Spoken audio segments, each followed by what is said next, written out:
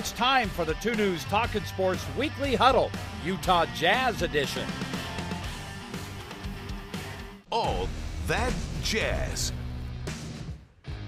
Brought to you by R.C. Willey.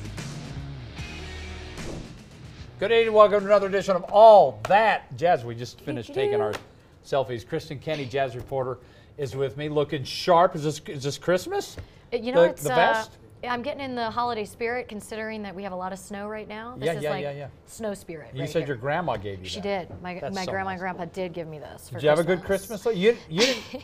Oh, you did have to work on Christmas. I did. We did. We had the Christmas night game. You didn't have last night's game. Thank goodness. Were you watching it? Yeah, well, part of it. I gave you were up watching. after a while. But you had a good Christmas.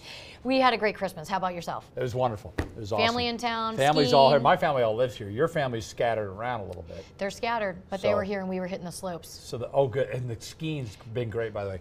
We're going to talk about that. That should, in fact, when I first texted you the day, we were like, well, the first high note should be the snow. Right? But it's been dumping get to in that. the cottonwoods. It has been awesome. So we talk about that the whole we'll show. talk a lot of, maybe we should do a skiing show as well. All right, let's jump into the Jazz. We want to forget about last night, but we can't entirely. But let's start with the high notes, and whether it's Kristen or David Locke or Lemma Harrington, they choose the subject of these shows, the high notes and the low notes, and I appreciate that. And your first high note right off the bat really was the home sweet home, because in those they're 5-2 in those last 7 games, Kristen, including that big win over the Warriors, and they beat Portland.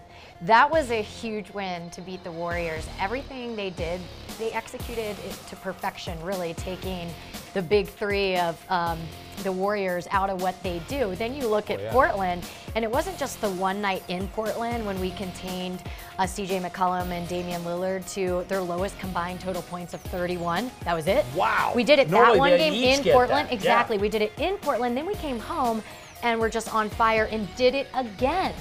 So just to have that consistency with those caliber of teams shows, the Jazz have pulled through. I know it was a tough schedule from the start, but really they're showing those glimpses of what it was like last year when they went on that 10-game win streak. That's what Rudy was telling me. He said, I feel like this reminds me, the energy in the locker room right now reminds me of how we were last year during that win streak period. So that's kind of cool. Of course, we had last night, but and we'll sprinkle a little the bad ones in there. But you have to a little bit. We'll address that in a moment. Your next high note, and I love this because, maybe 6 weeks ago, Dante Exum didn't even get off the bench.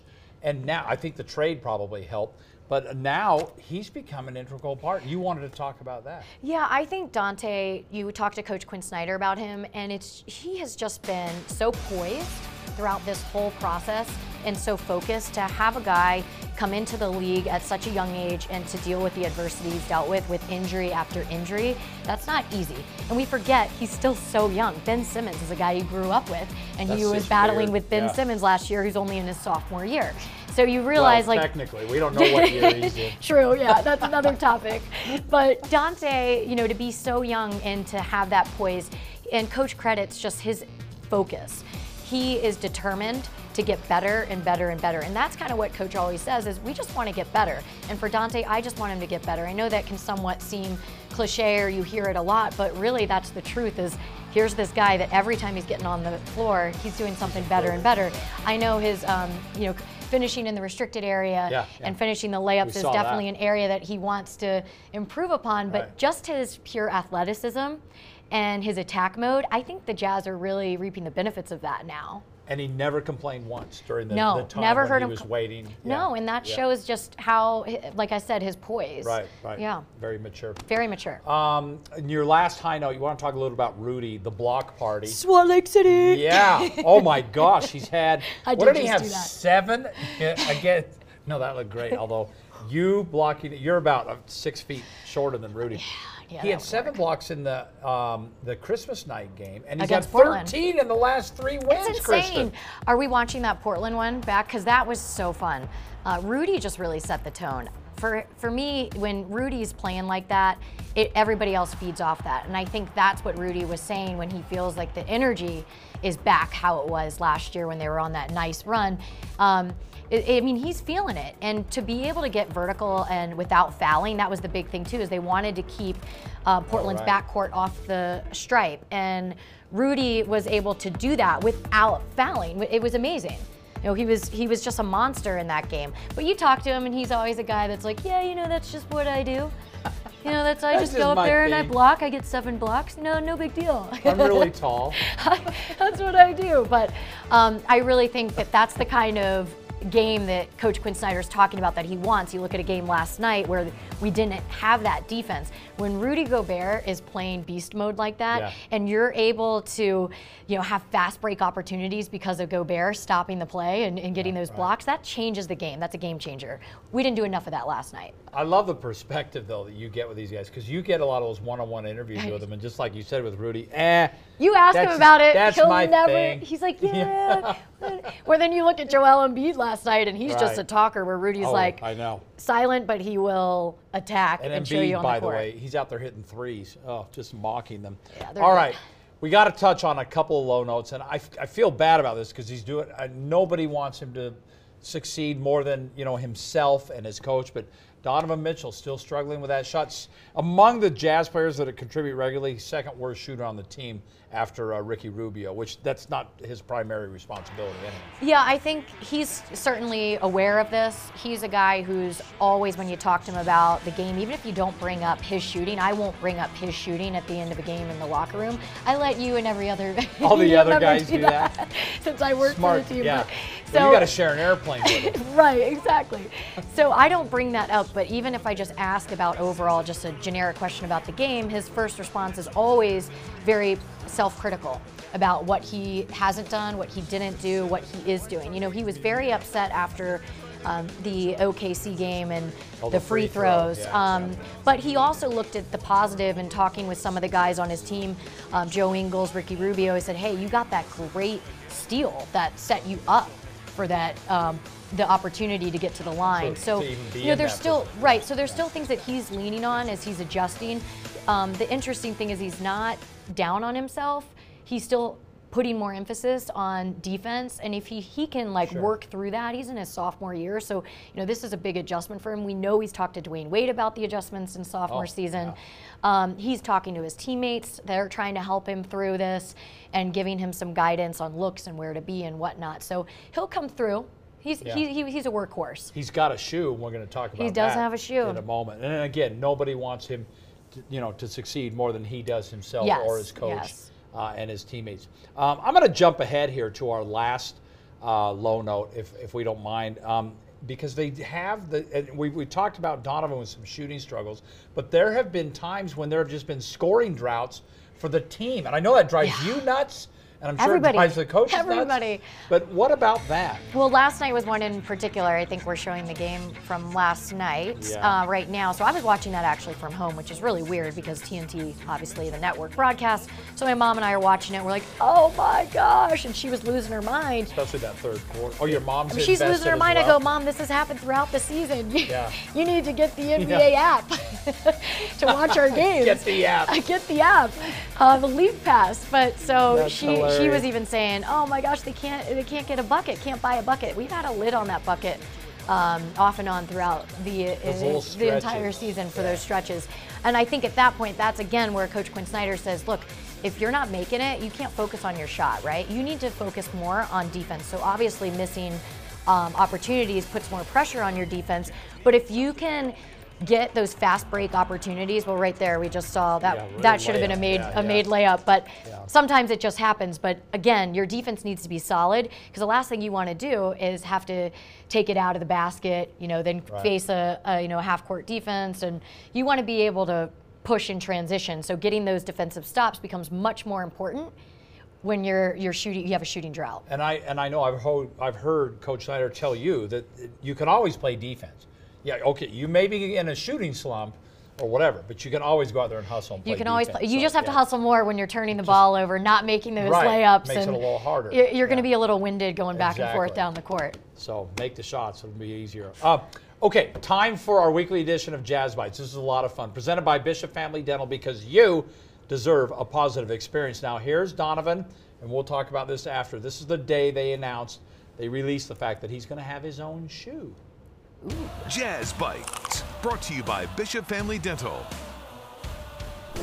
I really haven't tried I've tried my best to kind of lay off of the the social media aspect of it. You know, obviously I posted and then kind of just laid away from it. But, you know, I'm blessed to have this opportunity. You know, I was didn't really expect it, you know, like I always said. But, you know, now that it's here, it's still unbelievable, you know, and I'm excited for what's more if there's more to come.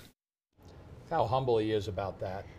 You know, doesn't want to get on social media and blab about it, but this is cool. He's going to have his own shoe. It won't be out for a couple months. But you were telling me you were actually in New York with him when they announced it. Right. So he had an appearance for Adidas for their other shoe, which I am not a shoe freak, so I don't know all the latest and greatest shoes. But he was there making an appearance. So we went out to Brooklyn to the event, and a lot of our team went out there as well that night. You can see some of the members of the Utah Jazz supporting Spida in the announcement and unveiling of his signature shoe, which was very cool. And those are the two students actually that you just saw on the couch there. Right.